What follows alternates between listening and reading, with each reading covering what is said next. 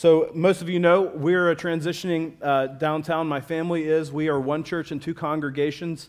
We have this congregation here and one that meets at Central and Palm downtown. And my family has just moved. We're going to be ministering down there as well. And that transition is going as smoothly as possible. We just moved this last week. We're exhausted, as you might imagine. So thank you for your prayers. Thanks for all the encouragements you guys have been sending. Please come and visit us, both at our house and at the church. So first of all, at our house, we live at 10th and Thomas, now 10th Street and Thomas. So if you know where the Children's Hospital is, right off of 51 North, we're just like a mile from there. So we'd love to have you come. But also to come to the church. As you know, we're one church and two congregations. We meet at 4 p.m. I'm going to be shamelessly plugging it all the time because I'm the new church planner down there, and so you have to put up with that. But, if you're up north and you are, for the weekend, you're escaping the heat, and you're coming back on a Sunday, it's the perfect timing, right? You leave in the Sunday morning, you've escaped, you're trying to get back before Monday, and you can come and worship with us at 4 p.m. at Central United Methodist Church is where we meet. So we'd be happy to have you. Let me read to us the first 5 verses of 1 Peter 5 together. This is God's word. I exhort the elders among you as a fellow elder and a witness of the sufferings of Christ, as well as a partaker in the glory that is to be revealed.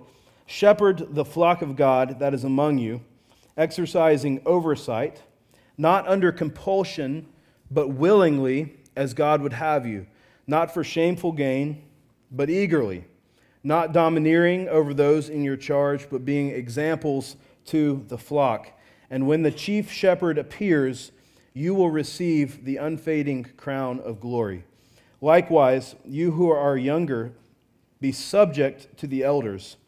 Clothe yourselves, all of you, with humility toward one another, for God opposes the proud, but gives grace to the humble. This is God's word. Have you ever wondered, we talked about suffering last week, if you were here. We talked about everything that's wrong in the world, and I wonder if you've ever asked the question, what is at the root of those things? What is at the root of everything that is wrong with the world? What is at the root of everything that's wrong in my life? And you might say the answer to that is sin. When sin entered the world, it caused brokenness everywhere, and we're experiencing that all the time. And that's the true answer. But take it even a step further. What is at the root of sin? What is at the root of brokenness? What is it that is the root?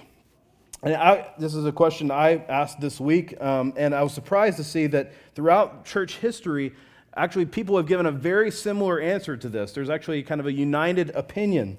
St. Augustine, back from the 300s, if you know your church history, taught that there's a root to sin. And he gave the same answer as Thomas Aquinas in the Middle Ages, gave the same answer as John Calvin and Martin Luther in the Reformation, same answer as C.S. Lewis in a modern time, who's not a theologian, but obviously a public Christian intellectual. They all taught the same thing. What is at the root of sin? Their answer is this: pride. Pride is at the root of everything that's wrong with the world.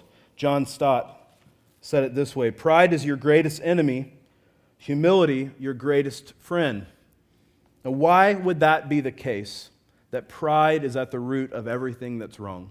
And if you know the story of the Bible, it would make sense because it's pride that led the evil one, Satan, to rebel against God. He wanted to be like God, and it was pride that drove him. It's the same pride that he used to tempt Adam and Eve in the garden by saying, you will be like God if you take of the fruit. And so all sin, all brokenness at its root is that desire to be like God. It's pride. And one of the hardest things about pride, probably the hardest thing, is that it remains hidden in most of our lives. Right? We give a show, an external show of humility often, But pride is so tricky. It's hard to see. In fact, you know this is the case because, sometimes we say things like, I was so humble about that, I started to feel proud about my humility. And it's just this trickiness to pride. And C.S. Lewis said it this way: there is no fault which makes a man more unpopular. This is him talking about pride. No fault which makes a man more unpopular, and no fault which we are more unconscious of in ourselves. You see what he's saying? Pride is this thing that we don't like in other people, and yet we're blind to it in ourselves. And the more we have it in ourselves, the more we dislike it in others. You want to know how proud you are, how much you struggle with pride, is how much you don't like it when other people act prideful. Because that triggers something in you, and you want to be the one who is in charge. So we often in the church, this is one of our main problems, we give a display of humility. We act humble on the outside, but basically on the inside, we assume that the way we see the world is right. We assume that we have the best answers for things, and we struggle with humility and this hidden pride. My brother recently told me about his working out experience at Planet Fitness. We got any Planet Fitness members in here? Okay, a couple in the back. I'm going to beat up on Planet Fitness a little bit, so sorry. Nothing against you at all. But Planet Fitness, it's great because it's cheap, right? If you're not a member, you've seen the advertisements before, big purple signs, Planet Fitness. It's a cheap model gym, and low, has fewer amenities or whatever, but they know their target audience, and I'm not saying you're the target audience in the back, because my brother is not. He works out all the time. Their target audience is people who are intimidated by being in the gym, right? They're intimidated by this. Their target audience is me, in other words. And so they have this model of gym that's kind of like a humble gym. We are a judgment-free zone. If you walk into a Planet Fitness, you'll see signs all over the place that says judgment-free zone. We don't judge people here. If you don't know how to work out, then that's okay, which is great. Opens the door for people. However, my brother was noticing that their no judgment policy doesn't go across the board because he was seeing no judgment, no critics allowed, and then right next to that sign was a list of things that you can watch out for: the lunks. And I don't know if you know what a lunk is. I had to look this up. A lunk is how they define someone who just basically lives at the gym, right? The person who's there, maybe not the brightest person in the world. They're just working out, they're grunting, they're all into themselves. And they say, watch out for lunks. You'll know them if they carry gallon jugs of water instead of just regular water bottles like everyone else. If they're lifting heavy weights and they drop them, they're wearing their tank tops, even if they're grunting. I read a couple of stories online about people being chastised for grunting. You're working too hard. And so they actually have a lunk alarm in the gym. If you see someone who's acting like this, you can sound the alarm and let everybody know and publicly shame this person for working out in an intense way. And so he was noting, rightly, I think, nothing wrong with having a no judgment policy at the gym, of course, but he was noting that the hypocrisy of that, right? No judgment unless you are different than us or have a different model than us. We're a humble gym, but there's some hidden pride there. That's the same is true of the church. We're a humble people. We should be, of all people, because we recognize that we're sinners in God's sight, a humble people, but there is hidden pride that runs throughout our hearts. And it's hard to demonstrate humility. And so what this passage calls us to in verse 5 is this: clothe yourselves, all of you, everybody, in humility. In the church, we're called to humility. And this passage talks a lot about leaders in the church, elders, and also how we're supposed to follow. But the example given and the call to everyone is to be humble. So this is the main point today. Our life in the church should be marked by humble leading and humble following. Our life in the church should be marked by humble leading and humble following. So first, humble leading. This passage is addressed to the leaders of the church, what it calls the elders. And so I'm going to spend a few minutes talking about this. And you may feel like I'm not an elder, this isn't relevant to me, but I think this is actually relevant to understand how the way this church works on a leadership scale, and also we're going to apply it to everyone here at the end. But elders are called to three things: to have certain duties that they do, attitudes, and motivations. So the duties of the elders are these. In verse 1 and verse 2 it says this: I exhort the elders among you as a fellow elder and a witness of the sufferings of Christ, as well as a partaker in the glory that's to be revealed. Shepherd the flock of God that is among you, exercising oversight. So elders are called, leaders in the church are called to shepherd and to exercise oversight. Now, if we're reading that with our kind of through the lens of 1 Peter, I know we only read like one passage a week, but if we were to read all of 1 Peter, we would see these terms again: shepherd the people and practice oversight. Actually, it's the same description that's given of Jesus in 1 Peter chapter 2, same one that we confessed our faith with earlier. 1 Peter 2 says this: you were straying like sheep, but have now returned to the shepherd and overseer of your soul. This is the description given of Jesus. And so what elders are called to, their duties are to be like Christ for the church, to shepherd them, to oversee them. It's a rich theme throughout Scripture, shepherding God's people. It's all in the Old Testament and the New Testament. It basically boils down to a few tasks that the leaders of this church are called to do. Just so you know our job description. We're supposed to know you. We're supposed to feed you. We're supposed to lead you. And we're supposed to protect you. Those are categories that are given in a book that I read in seminary. And that is what it means to be a shepherd. Those are the duties. And just so you understand a little bit more of what this means, there are several words used in this passage about who the leaders in the church are supposed to be. Verse 1 calls them elders. So that's a certain word that's used. There's two other words that are used, though. Shepherd the flock. The word shepherd there is the same root where we get our word pastor. So you have elder, pastor, and then exercising oversight. The word there for oversight is where we get our word bishop. And what we believe in our tradition is that bishop, elder, pastor, they're all used synonymously in the New Testament for the same office. Other traditions have these kind of separated out. And I do want to just describe for just a minute, again, hang with me. This is important that you understand how our leadership works, how it works in our church and how it works in our denomination. This is an elder-run church. Maybe you don't know it, but we're a Presbyterian church in America. Again, we weren't waving that flag when you came in, like, welcome to the Presbyterian church. But it's also not something that we're ashamed of. It's an important part of our accountability. And the word elder in this passage is presbyteros, which is where we get the word Presbyterian. We are an elder-run church. That's how our leadership works, because of passages like this. And pastors and elders are in the same category.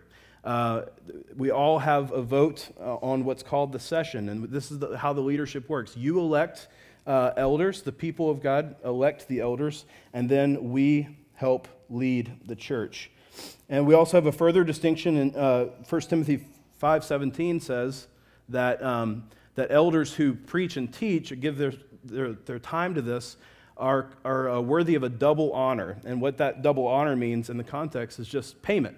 Right? There are some people who are paid to be an elder and some people who are volunteers. So we have that distinction. And these elders that are running this church or leading this church are part of a bigger thing called the presbytery that covers all of Arizona and all of New Mexico. And so we actually report to the presbytery and have accountability that way.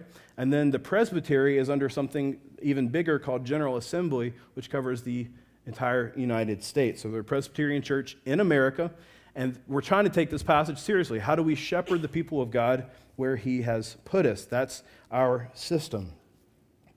But we're not just called to duties as leaders of the church. We're also called to certain attitudes and motivations. It's not enough just to do the work of an elder. You have to lead humbly through your attitudes.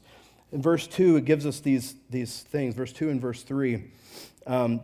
Shepherd the flock of God that's among you, exercising oversight, not under compulsion, but willingly, as God would have you, not for shameful gain, but eagerly, not domineering those in your charge, but being examples to the flock. We're called to shepherd willingly, not under compulsion.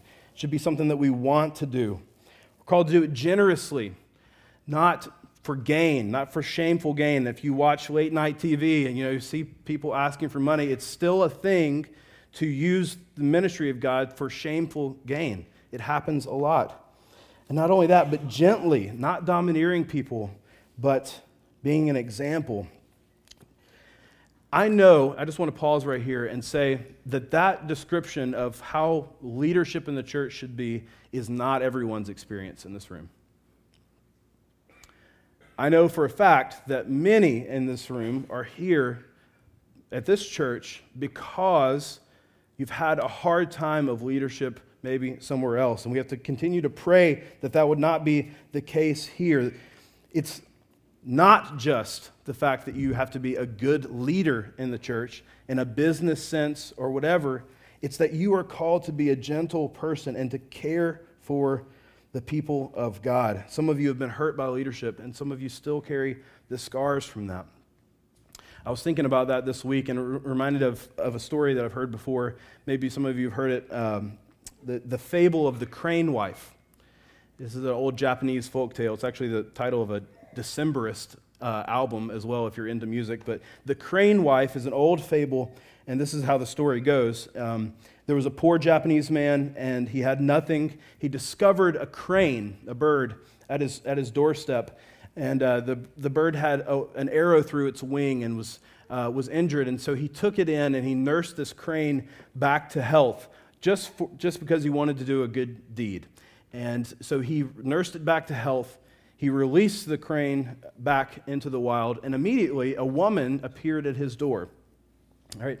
And this beautiful woman, they fall in love, they get married, and they're still struggling financially. And so one day, this beautiful woman comes to him and says, I want to help. I want to make garments, beautiful garments of silk, and to sell in the marketplace. Would you allow me to do this? And the man says, yes. And she says, well, under one condition, you are not allowed to come in and see where I'm making these garments. And he agrees to that condition. She starts making these beautiful garments, selling them in the market, and their wealth increases. They sell quickly, and they start to grow wealthy. And he, the man, begins to become greedy.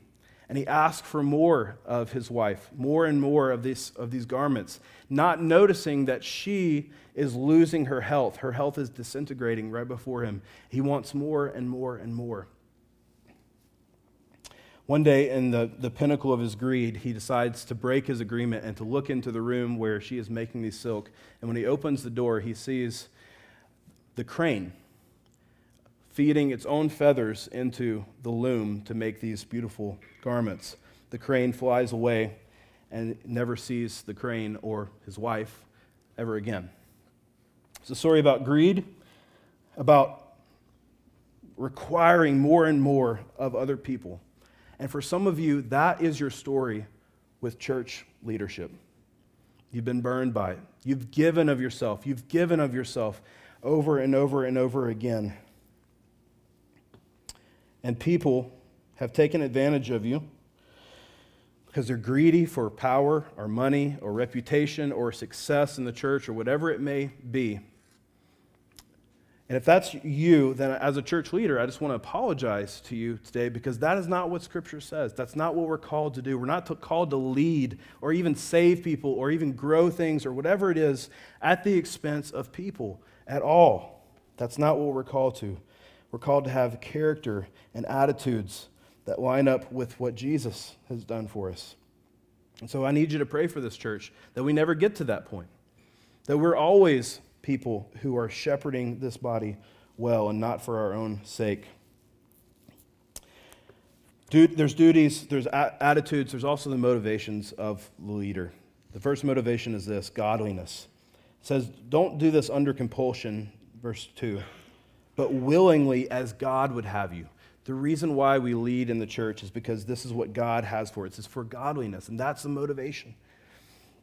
But also because of the reward. Verse 4 talks about this. When the chief shepherd appears, you will receive the unfading crown of glory. Now, this kind of weirds people out. But actually, Scripture talks a lot about rewards for lots of things. Reward is one of the motivations given for us to pursue after God, because He does invite us into His glory.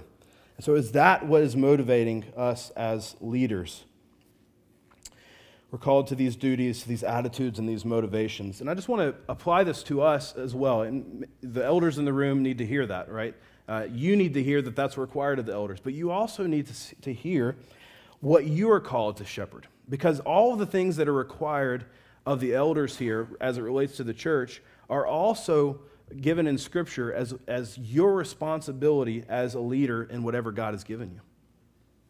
So I want to ask the question, what is it that God has given you to shepherd? Maybe He hasn't given you a church to shepherd, but maybe He has given you a family to shepherd. Maybe He has given you employees to shepherd. Maybe He has given you a neighborhood to shepherd. And there's certain things, there's duties, there's attitudes and motivations that go with that. Maybe you are good at those duties. If you're a parent in the room, for instance, you have a duty to your children to feed them, to clothe them, to make sure that they're safe and healthy and to have shelter. I'm guessing you are doing those things. But when was the last time you asked yourself about your attitudes and your motivations in that calling? Would the words used here describe of what the shepherds of the church are supposed to be? Would that be words that describe your parenting or your employee-boss relationships? That you're gentle, not domineering, that you're willing, that you're generous, that you're doing this as an example for whatever God has given you. And if you ask yourself the why question, why am I motivated to be a good parent or to be good at whatever God has given me? Is it because of godliness, because you want to shepherd what God has given you in the same way that God has shepherded you as the overseer of your soul? You want to shepherd that way because you want to be like Christ, or you want the crown of glory. You want the glory that comes from following God's way. Or is it because of the peer pressure that's around you, or the cultural standards of being a good parent, or because you want to look good on social media? You have to ask yourselves, not just what are you given to shepherd and how you do that, it's the attitude, it's the motivation. That's humble leading. We're called to demonstrate humility in leading, and that goes out to the elders and it goes out to everyone in the room, but are also called to humble following. This is for everyone, elders and followers alike. Verse 5 says this, "Likewise, you who are younger, be subject to the elders." If you remember from 1 Peter, that idea of be subject to or submit yourself, that's not a popular concept in our culture, but it is something that's appeared a lot in 1 Peter. We're supposed to be subject to human authorities. We're supposed to be subject in our work roles and in our marriages and all of these different things that have been described. And here, we're supposed to be subject to the elders. And if you're a member here at New Valley, then that's what you've agreed to. You know, when we ask you the question, do you submit yourself? Will you give some accountability in your life? That is the design of this. We're called to be subject to everyone for the sake of the gospel. And it takes humility to be able to follow like that. But it's also the key to understanding the gospel. And here's where I want to end today, just to remind us of what Jesus has done for us, because the gospel teaches us about humility. The passage ends this way: "Clothe yourself, all of you, with humility." And when you clothe yourself with humility, you are doing something that is essentially Christ-like. Because Jesus clothed himself in the flesh. That's actually the way that the Scripture talks about the incarnation when Jesus came here. He put on flesh, and when he put on flesh, he put on humility. It's what theologians call the humiliation and the exaltation of Christ. He was humiliated. He became a man. He put on flesh. And not only that, that was the first stage in his humiliation. He lived the human experience for 34 years. He lived this life. He experienced the humiliation of suffering under the scourgings that he received and being spit upon, the ultimate humiliation of the cross. And that wasn't even the lowest point. He was then, Scripture says, buried. And that was the lowest point of his humiliation. He literally came from heaven to under the earth, his humiliation. But then the Scripture says, but God has highly exalted him, right? He raised him from the grave. He lived for a short time here. He ascended into heaven, and he sits on the right hand of God the Father. This is the story of Jesus' life. It's like a V, the humiliation and the exaltation of Jesus. And it teaches us how we're supposed to live our lives, because when you put on humility, you are putting on Christ. You are giving yourself to that life. It's actually the same types of phrases that are used in Scripture. Romans 13:14 says this, clothe yourself in Jesus Christ. Clothe yourself in Jesus Christ. Galatians 3:27, you've been united in baptism. You have put on, like a garment, Christ. And when you do that, you've put on humiliation. You're humble. The Bible's full of stories of the humble being exalted. I think of Luke chapter 14, where Jesus tells a story about those who attend a banquet together, and there's all these seats of honor, and there's these lower seats. And he says, when you come in, put yourself at the lowest seat, so then the master can come and raise you up and say, no, you don't belong here. You need to be exalted at the head of the table. He said, but don't seat yourself at the head, because think about how bad it would be to go back and to sit in the place of humility after that. It's humiliation that leads to exaltation. It's the life of Christ, and it's what we're called to as well. I wonder if you've ever asked yourself the question, why do we wear sports teams' gear? Have you ever asked yourself that? I do this too. I support my Nebraska Cornhuskers all the way, go Big Red. We probably have some people in the room wearing some ASU stuff.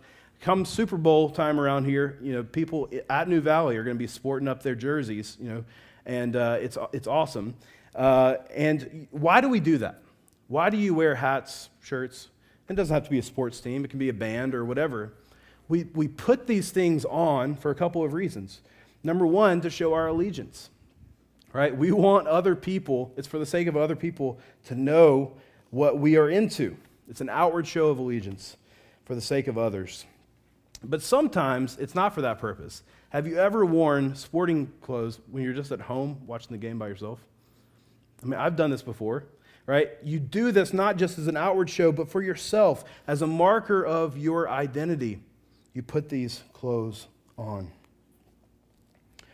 What would it look like for the church to put on Christ in such a way that we exhibit such humility to the world? That is a marker of our identity. That when people see us and when the way we see ourselves is humbly because of what Jesus has done. That's the only way that we can advance in this.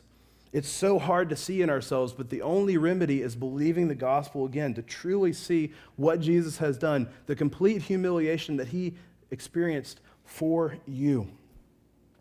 That word there, clothe yourself in humility. It has a figurative sense of this, to make one's essential characteristic. To make one's essential characteristic. It's saying when you put on humility, you are putting on the ultimate identity marker of who you are in Christ, because it so clearly demonstrates the gospel of Jesus. So is that the way that people see you?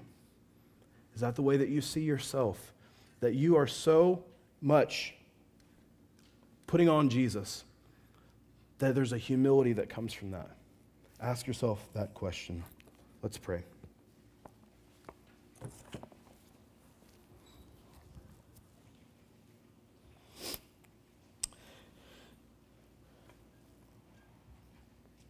God, you oppose the proud.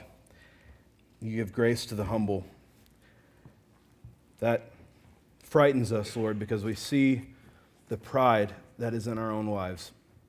Our hearts are so proud. We so readily and easily assume that the way that we understand the world, the way that we see things, is the right way. Would you help us to put on Christ? Would you put Christ on us, Lord? We have to have you initiating this, putting him on, making us like him so that our lives look like this pattern of humiliation, and that you would highly exalt us because of what Jesus has done. Help us, God. In Jesus' name, amen.